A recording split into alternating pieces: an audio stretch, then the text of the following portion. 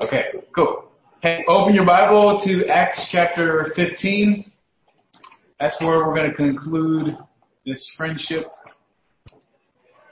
portion of our series. Man, it's kind of weird. I'm the only adult in here. You guys to take over. That's crazy. You can take over.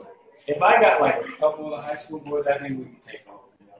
Like if we just had a big brawl. Any kid messed up,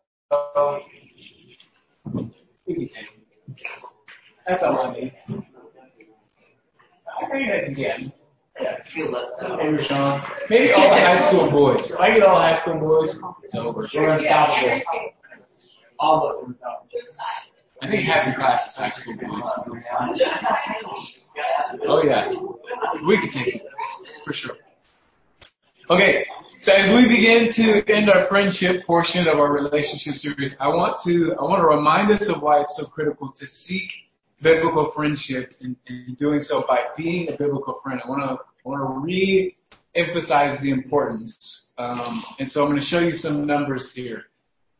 So there's a couple numbers on here that I want to draw your attention to. The first is only 33% of young adults, it's people a little older than you. These statistics probably apply to your age group as well, if not more to you guys. But 33% of young adults feel deeply cared for by those around them. In other words, a third of you feel like people care about you. And 2/3 of you feel like, there's people in my life, but they don't deeply care for me, right? Only 32% of young adults feel that someone believes in them. Right? That's wild. Only 28%, just a little bit lower, 28% of young adults feel secure in who they are. Meaning 2/3 of most people, maybe this group is different, maybe there's less people that feel secure in who they are, maybe there's more people, but in general, 28% of people feel secure in who they are. Meaning 2/3 don't really feel comfortable with themselves. And part of that is adolescence. Part of that is just growing and maturing and figuring it out. But part of that is because we don't know what the Bible says about us. Or maybe we know what the Bible says about us, but we don't believe it. Or maybe we know what it says and we believe it, but we struggle with it. And we need to be encouraged in what the Bible says about who you are. A couple other numbers. 28% of young adults feel sad or depressed.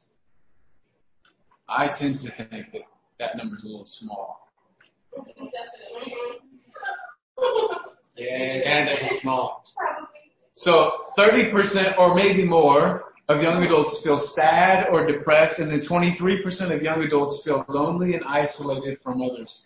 And I think this is probably, these numbers probably came from a group who maybe was, I don't know, maybe not answering totally honestly. If I ask this group who feels lonely at times, who feels sad or depressed, I bet there'd be a large number of you who would raise your hands. And maybe if I were to ask how many of you feel chronically or often, regularly, feel those feelings, there'd probably be a lot of you who would say, yeah, I feel those feelings often. And I want to submit to you again that the solution is biblical friendship. That is the answer. You can look for it in all other places. You can look for the solution to your bad feelings. You can look for it in the world, in social media, in entertainment, in drugs, in relationships with other people. You can look for it there, and I guarantee you won't find it. You won't find it there, but you will find it in biblical friendship. That's the solution. And hopefully what you've taken away from the previous 4 weeks, if you've been here or if you've listened to it online or however you've gotten it, if you have, hopefully what you've gotten is you get biblical friendship not just by finding other biblical friends, but by being a biblical friend yourself. That's how you're going to find biblical friendship. It's not by being just somebody who's going along to get along, and then you finally find this person who's going to complete you and make you feel like you're not lonely. It's by being that person, being a biblical friend, acting on what the Bible says about who we should be. Does that make sense? And so there have been many specific points and applications up to this point But our first key point for this morning is going to sum basically all of the previous characteristics and key points. It's going to sum them up, and it comes from Acts chapter 15. I'm going to pray, and then we're going to look at these verses, and we're going to see what God has for us in His Word. So pray with me, and then we'll get started here. Lord, thank you so much for your Word. Thank you for the clarity of instruction for us, the clarity of who you say we are. Thank you for the clarity of what you think about us, that you love us, that you value us. And you love us and value us so much that you want to use us. You want to empower us. You want to employ us and give us purpose. So God, help us to see that this morning. When I look at this group of students in particular, this group that's in this room right now, what I see a lot of is insecurity, and I see a lot of students who don't know exactly why they're here on earth. And maybe they've heard the answer, but they struggle to embrace it or struggle to believe it. And God, I just pray this morning that your word would speak to our hearts. That God, you would very clearly communicate to us who we are and what we're here for. And that you would make us biblical friends this morning. Give us those biblical friendships that are gonna help cure awful feelings, depression and loneliness and all those things. God, just have your way with us. We're your people. We belong to you. And so we want to submit to you right now and to your word and just be led by it. So God, ask all these things in Jesus' name. Amen. All right. Acts chapter 15. Look at verse 35 and 36. We're going to look at the end of the chapter. That's where we're going to really focus in on. And it says this. If you'd read along with me. Actually, make somebody read this. Can you read Acts chapter 15, verse 35 and 36? Paul also and Barnabas continued to Antioch, teaching and preaching the word of the Lord, with many others also. And some days after Paul said unto Barnabas, let us go again and visit our brethren in every city where we have preached the word of the Lord, and see how they do. Awesome. Thanks. So what we see here in these verses is that these guys have a unified vision that they were following and operating in, right? A unified vision. What were they doing? Preaching and teaching the word of the Lord, right? That's what they were doing in Antioch. And then Paul's like, hey, let's go confirm the churches that we just went and preached in. Let's go teach them. Let's go encourage them in what they've begun, their new faith, their new walk. Let's go confirm them. So they're operating in a unified vision. Proverbs 29 verse 18 says, where there is no vision, the people perish. But he that keepeth the law, happy is he. So these friends, Paul and Barnabas, they've been the main characters of this study. And they knew exactly what they were made to do. And they were doing it. They were preaching, they were teaching, they were discipling. They knew what was going to give them purpose and fulfillment. And they knew what was going to excite them, to give them an adrenaline rush. They knew what was even going to potentially cost them their lives. Again, as I look in this room and I see all of you, what I think about is, right now, half of you are like half asleep, which I get. I'm tired too, right? But some of you look like that all the time. Some of you look disengaged, unconcerned about anything, all the time. And it's not because you're an awful little teenager and you're a moody little whatever. That's not it at all. That's not who you are. It's because you're a warrior, you're a soldier. You were made into a minister of reconciliation when you got saved, and you're not engaging in that.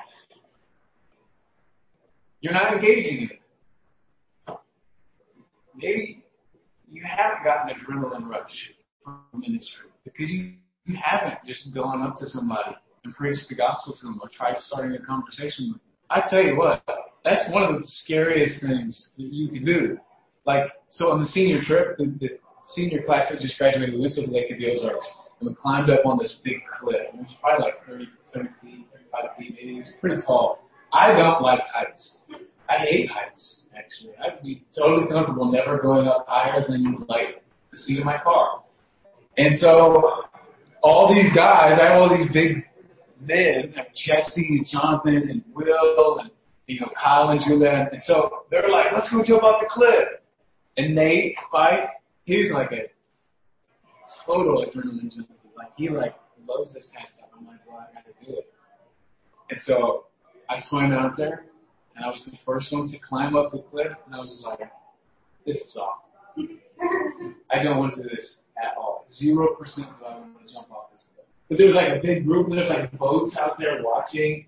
So I'm like out there, and I'm like, oh my gosh, I'm behind that guy to do this. I don't want to, but I got it. And it hurt, my chest hurt, and I was like, this is not going to be fun, nor is it going to feel good. I was like, I'm not going to get injured, I'm just going to do it. And I jumped off. And I was like, oh wait, I forgot to tuck. But I was still in the air, and I was like, wait, I still have time to tuck. And so I tucked up. I was like, why am I still in the air for so long? And then I finally hit the water. And it was really horrifying. I didn't enjoy it at all. It hurt when I hit the water. But I tell you what, it was an adrenaline rush, right? I was pumped after I jumped. And I tell you what, when you decide to engage someone in conversation with the gospel, that's an adrenaline rush.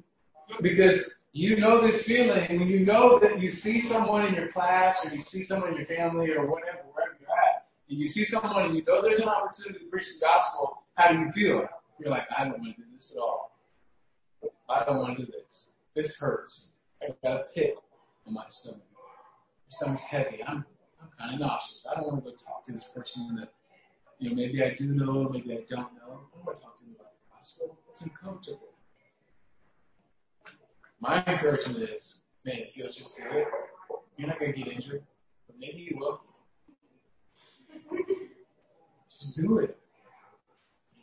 Because that's what you're made to do. Paul and Barnabas knew that. So here's what the Bible says your purpose is. My purpose is this.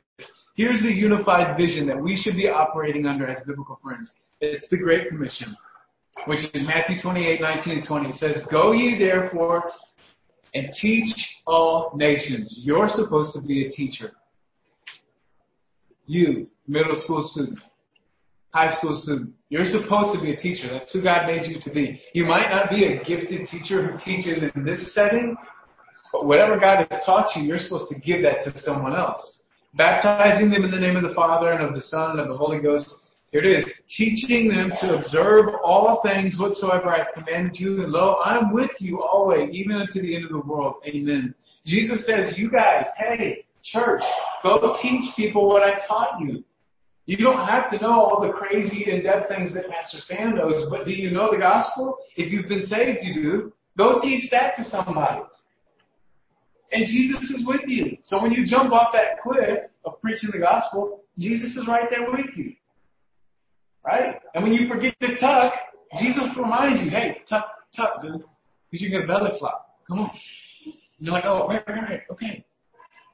But you got to just decide and be willing to do that because that's who you are.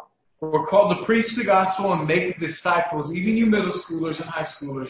You are called to preach and you are called to disciple people at some level. Which Josh said last week. To just bring people along, to text them, keep them accountable. Ask how they're doing. Here's your key point number one. This sums up all that we've seen in the previous 4 weeks. Is that biblical friends submit to the mission of God. Biblical friends submit to the mission of God. What has God told us to do? Well, biblical friend says, well, I'm going to do that. I'm not going to do it perfectly. It's going to be scary. It's going to be hard. But it's what God wants, so I'm going to do it. Does that make sense?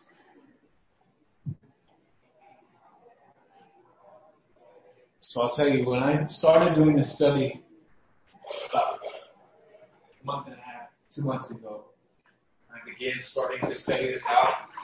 I was tracking Barnabas' name from the Bible. So you can do any word that's in the Bible, and you can track how it's used, how God uses it throughout the whole Bible. And it can be, a lot of times, a lot of words in there bring about very fascinating studies. And I was tracking Barnabas, and I was seeing all these cool things. And then all of a sudden, I got to Acts chapter 15, and I got to verses 37 to 41, and I got that pit in my stomach again.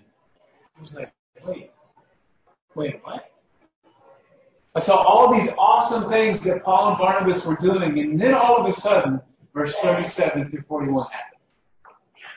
And so what we'll see is the story of our biblical friends' ministry together continues and yet concludes in an ironic, most heartbreaking fashion.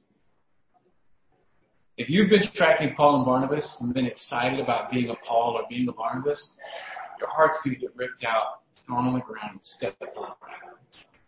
Let's read the verses 37 to 41. It says, and Barnabas determined to take with them John, whose surname was Mark, so John Mark, but Paul thought not good to take him with them, who departed from them from Pamphylia and went not with them to the work. And the contention was so sharp between them that they departed asunder one from the other. And so Barnabas took Mark and sailed into Cyprus, and Paul chose Silas and departed, being recommended by the brethren under the grace of God. And he went through Syria and Cilicia, confirming the churches. What a way to end the friendship series. The biblical friends break up. So there's a couple phrases, as you see up here, that are going to kind of make sense of this, of what happened. It says, Barnabas determined, right, to take John Mark with him. Barnabas determined, and Paul thought not good, and then it says that the contention was so sharp between them. Now, Proverbs 13:10 tells us by pride, only by pride cometh contention. So contention, which is like when there's friction or when there's a disagreement or when two things oppose each other, that contention only comes when there's pride. Does that make sense? So Paul and Barnabas, at some point in all this ministry, pride gets infused into their friendship. Whether at the fault of Paul or Barnabas, and these biblical friends are divided. I don't know about you, but it's hard to imagine this breakup between such a mature and spiritual people. Like Paul and Barnabas were pastoring churches. They were leading people. And then they let pride get in and they break up. That would be like Sam and Pastor Kenny, like getting in a feud and then one of them leaving. It's like, what? No way. That would never happen. Right? It's kind of baffling. But Paul, having experienced this breakup, knowing well the cost of being proud, he writes about the solution and prevention of such contention and unnecessary division, which is what we're seeing. It's an unnecessary division. Paul and Barnabas breaking up. It was unnecessary. It didn't have to happen. And Paul gives us the solution here. When he wrote in Ephesians chapter 4, verses 1 through 3, he says, I, therefore, the prisoner of the Lord, beseech you that you walk worthy of the vocation wherewith you are called. Here it is. With all lowliness and meekness, with long suffering, forbearing one another in love. And here's what he knew that this was missing in his relationship with Paul and Barnabas. He says, endeavoring to keep the unity of the Spirit and the bond of peace. By the time that Paul wrote this letter to Ephesus, to the Ephesians, he knew very well the importance of unity and humility and submission. He had experienced it. He had experienced the failure of it. Right? And he shows us how to obtain and maintain this unity in the following chapter in Ephesians. So we have to be seeking and pursuing unity with each other. And here's how that happens. Here's how it works. Ephesians 5, verse 18 to 21. It says, and be not drunk with wine, wherein is excess, but be filled with the Spirit, speaking to yourselves in psalms and hymns and spiritual songs, singing and making melody in your heart to the Lord, giving thanks always for all things unto God and the Father in the name of our Lord Jesus Christ, submitting yourselves one to another in the fear of God. So here's what I want you to do. I want you to notice that the pronouns are plural. So if you are taking notes right now, or if you have a Bible open, you'll want to underline the pronouns. You want to underline those pronouns, which are yourselves, your, our, yourselves. You want to underline them, and here's an interesting tool for your Bible study. The Y pronouns, ye, your, yourselves, those are plural. Those are talking to a plural audience. But the T pronouns, thee, or thou, those are singular pronouns. Okay? So you just write that down for whenever you're reading the Bible later on. But Paul is talking to a group of people. He's not talking to one person. That's important to notice here. And so here's what he's telling to the plural audience. Here's what he's telling them. He says, to be filled with the Spirit. What's that mean practically? What's it mean to be filled with the Spirit?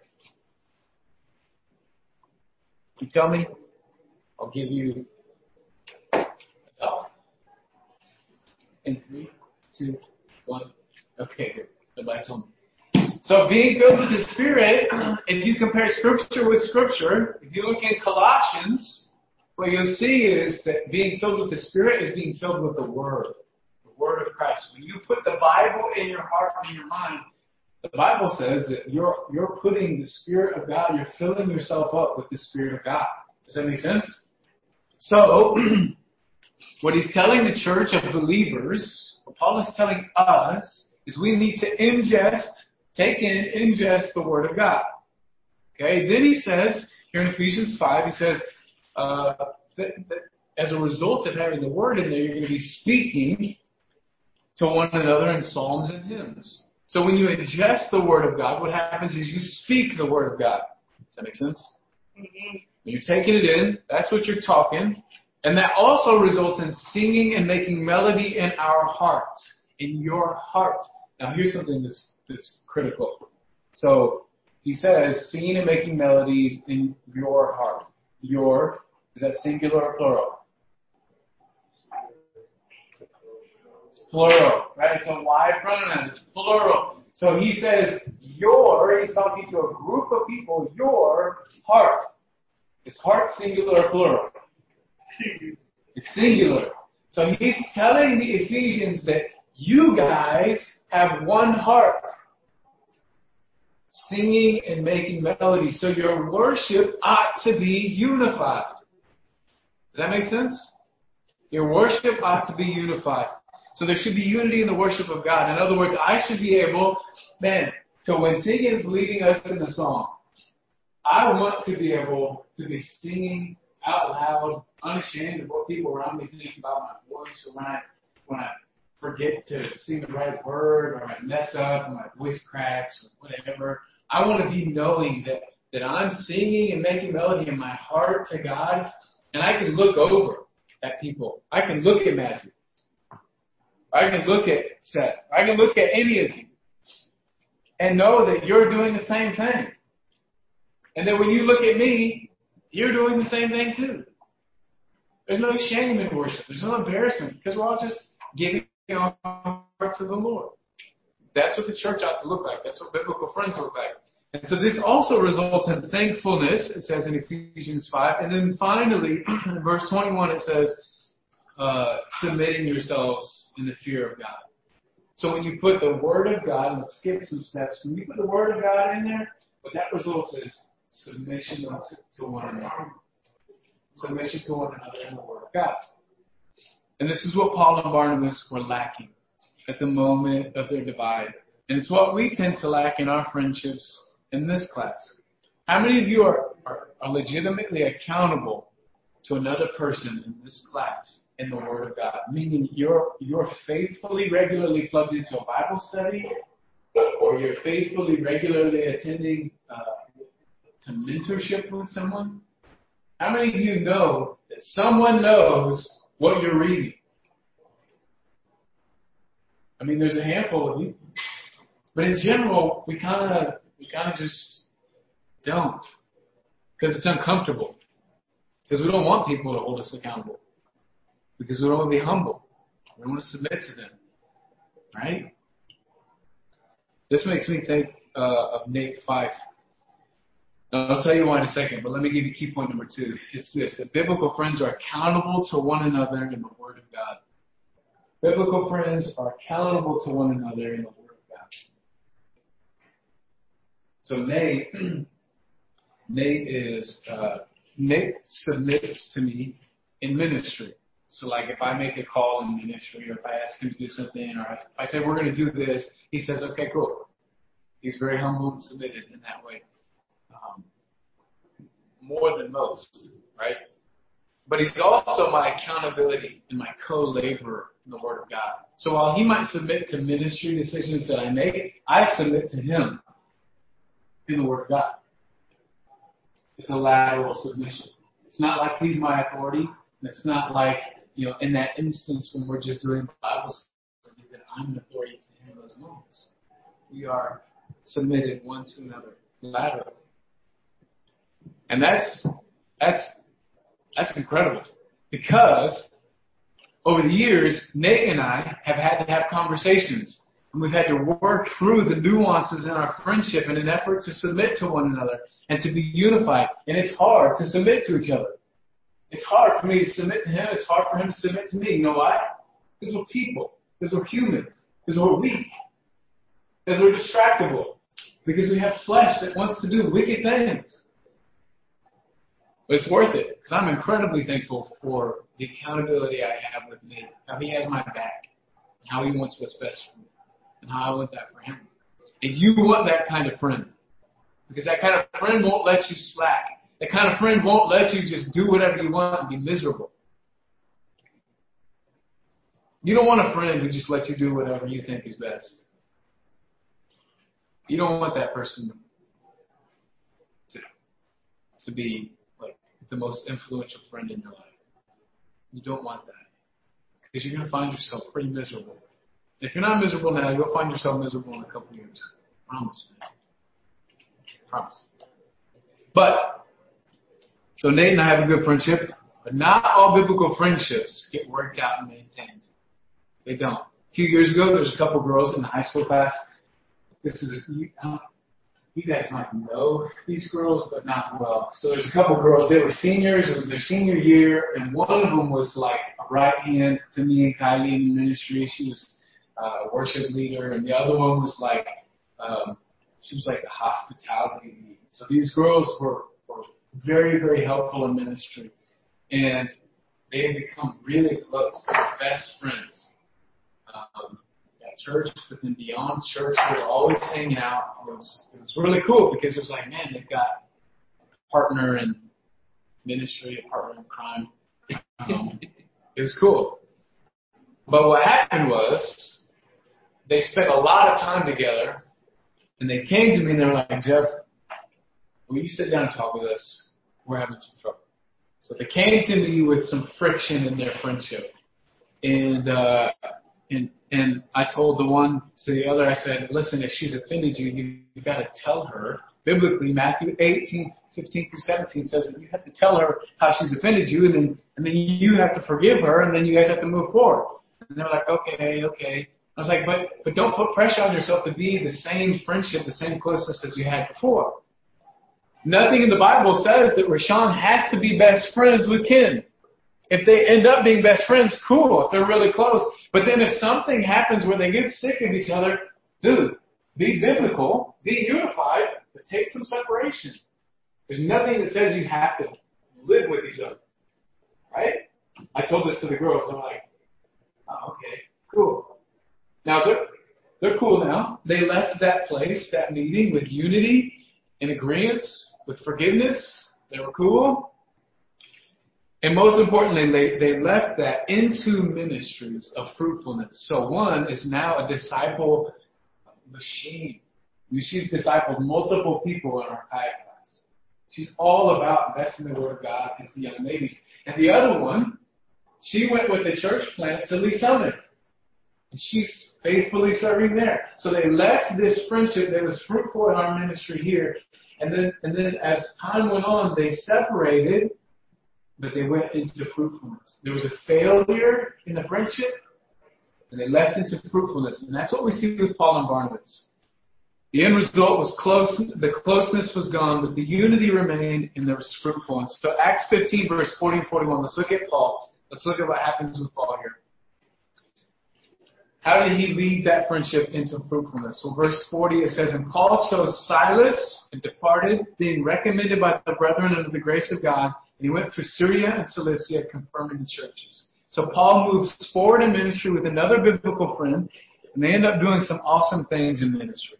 Paul and Silas, he gets another guy, and they get moving.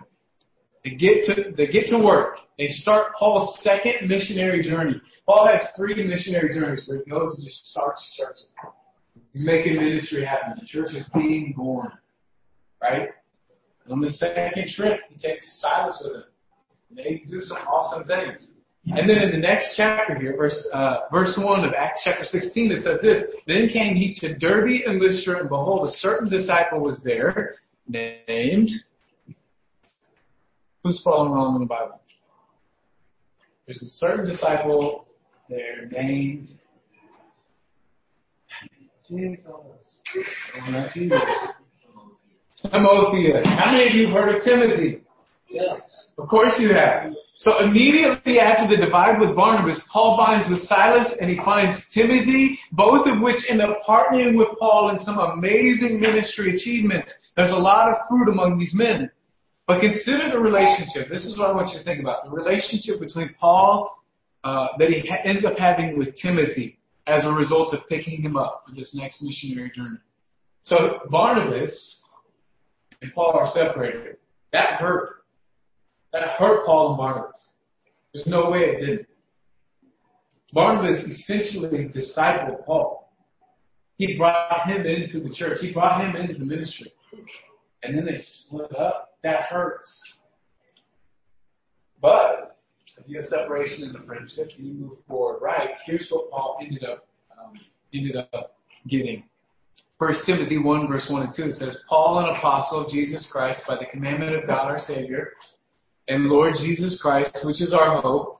This is Paul writing to Timothy, and this is what he says about him. Unto Timothy, my own son in the faith. He calls him his son.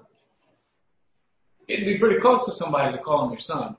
Right? In 2 Timothy 1, verse 1 and 2 says, Paul, an apostle of Jesus Christ by the will of God, according to the promise of life which is in Christ Jesus, to Timothy, my dearly beloved son. I don't know about you. I don't call anyone my son. Fellas, I love you guys dearly. But I don't call you my son. Maybe I should. Maybe we should be closer. But, I mean, that's a pretty strong title, right? That's a pretty significant label. Paul and Timothy were pretty close. So one result of Paul dividing from Barnabas is that he picks up new friends and ultimately some of the most precious disciples that he had in his entire life. What about Barnabas? Now, here's what's interesting. Barnabas doesn't show up in the Bible from here on. Pretty weird. So, historically, we don't know a lot about Barnabas. But here's what we do know. Barnabas takes Mark. Mark was Barnabas' nephew. So, a little bit about Mark. Mark was a lot like you guys in here right now. Mark was a very young person, and his mom was like holding church services, Bible studies, church revivals in their house. And so Mark had a first-hand experience and view of a lot of ministry happening. But he wasn't involved in it. He was just watching it. A lot of you guys watch a lot of ministry happening in your houses. Right? So he's watching it. In Acts chapter 12 and 13, they pick up John Mark, Paul and Barnabas do. They pick him up and take him with them. Mark gets discouraged and he leaves the mission trip. So it's like they're on this mission trip. They're traveling. They're preaching the gospel. They're experiencing persecution. And Mark is like, hey, Uncle Barnabas, I think I'm going to dip here. This is crazy. I'm out. See ya. He leaves. He couldn't handle the heat. But now Barnabas says, I want to take Mark with us on this second trip. Paul says no. So Barnabas goes with Mark. He invests in Mark. And what is the fruit of that? Well, what are the gospel accounts? What are the books of the gospels called? Matthew, Mark, Luke, and John. Okay, Matthew what? Mark. This dude wrote the book of Mark. So this little soft church kid who couldn't handle the heat, who couldn't jump off the cliff and just preach the gospel, who couldn't handle the heat, ends up getting chosen by Barnabas. Uncle Barney says, no, Mark, We're going to get this worked out. He invests in him, and then through that, we know that in the book of 1 Peter, that Peter calls Barnabas his son, so Peter ends up discipling Mark, and Mark ends up plugged into ministry, writes the book of Mark, that is like Peter is the main character of that gospel account, and he's discipled, and in the end, this is what Paul has to say about Mark. Barnabas makes an investment, Peter makes an investment into him, and here's what Paul says about him at the end of Paul's life. In 2 Timothy chapter 4, verse 11, it says, Paul says, only Luke is with him, but he tells Timothy this, he says, take Mark and bring him with thee, for he is profitable to me for the ministry. Mark ends up being profitable because Barnabas made an investment. So it may be hard to see this, but Paul and Barnabas split up. All is fruitful. Timothy, Silas, Titus. I mean, there's all these guys that Paul then goes and disciples, and the churches that he plants. And all of the Pauline epistles, a lot of your New Testament is written by this guy. Barnabas goes and invests in Mark. Mark ends up being very fruitful and very profitable in ministry. So division in ministry, let me tell you this. I'll give you your key point, and then the last one's going to move pretty quick. Division in ministry can be absolutely detrimental and harmful to the church and the ministry. But sometimes when biblical friends let their flesh get the best of them and they end up needing space to grow and move forward in ministry, there's grace for that. There's grace, and God will give unmerited multiplication. Sometimes you got to separate from your friends. And that's okay, because Romans 8:28 says, and we know that all things, including things where you break up with your best friend at church, all things work together for good to them that love God. If you're a biblical friend, you just love God. To them that are the called according to His purpose. If you'll just determine, I've got to preach the gospel, I've still got to be a biblical friend. Even though I let my flesh get the best of me and I failed here, I'm going to keep moving. I want to be a biblical friend. God will make you fruitful still. So here's key point number 3. We're wrapped up here. Key point number 3 is God makes biblical friends fruitful despite their failures and weaknesses. God makes biblical friends fruitful despite their failures and weaknesses.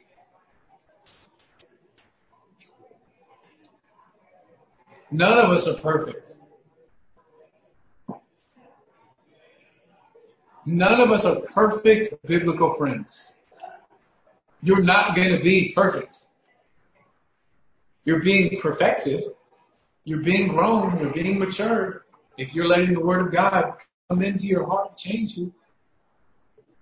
But none of us are perfect.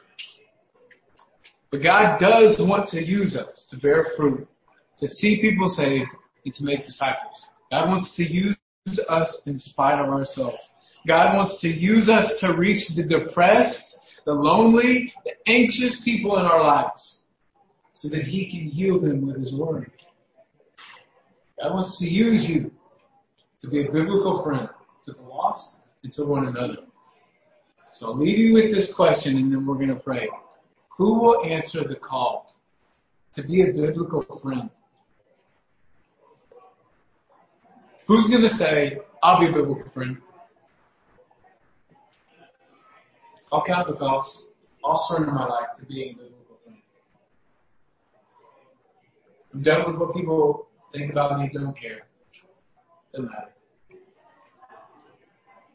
I'm done with that pit in my stomach when it comes to telling people about Jesus. I'm just going to do it. I surrender. Who will answer that call? I believe that if you will answer that call, if you'll answer that call, here's what's going to happen. You're going to lead people to the Lord. And not only that, you're going to be able to encourage them and to lead them in their faith. You're going to be able to see this person change before your very eyes because God's Word will grow them up and change them. And you will get to have a part of that. There's nothing better than that. There's nothing better. It's worth it. It's worth it. And I'm excited for the 4, 5, 6 people in here who are already in that place with like, yeah, that's what I want. And the others in here, maybe you're not there yet. Maybe this is the first time you've heard this series. man, I may not know you very well, but just take my word. You want to be a biblical friend because there's blessing there. Because God will use you. And it's going to be freaking awesome. Okay? Let's pray, and then we'll spray these seats down, and you can wipe them if there's some cleaner somewhere or something. But let's pray, and then we'll get in. Okay? Lord, thank you for your word. God, thank you for the friendship series. Thank you for how you've led this group. It's encouraging for me to see the people that you prepared this for, to see these students respond to your word, to see the heads nodding, to see this information clicking, to see that students in this ministry, we want to love one another well. We want to support each other.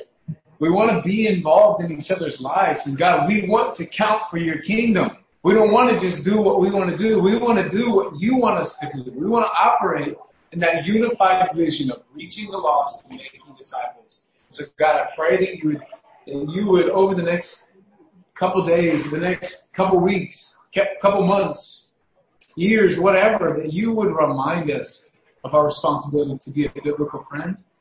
You would remind us that it's worth it to follow you, to surrender to you, to submit to you. God, use your word in our lives. We ask it in Jesus' name. Amen.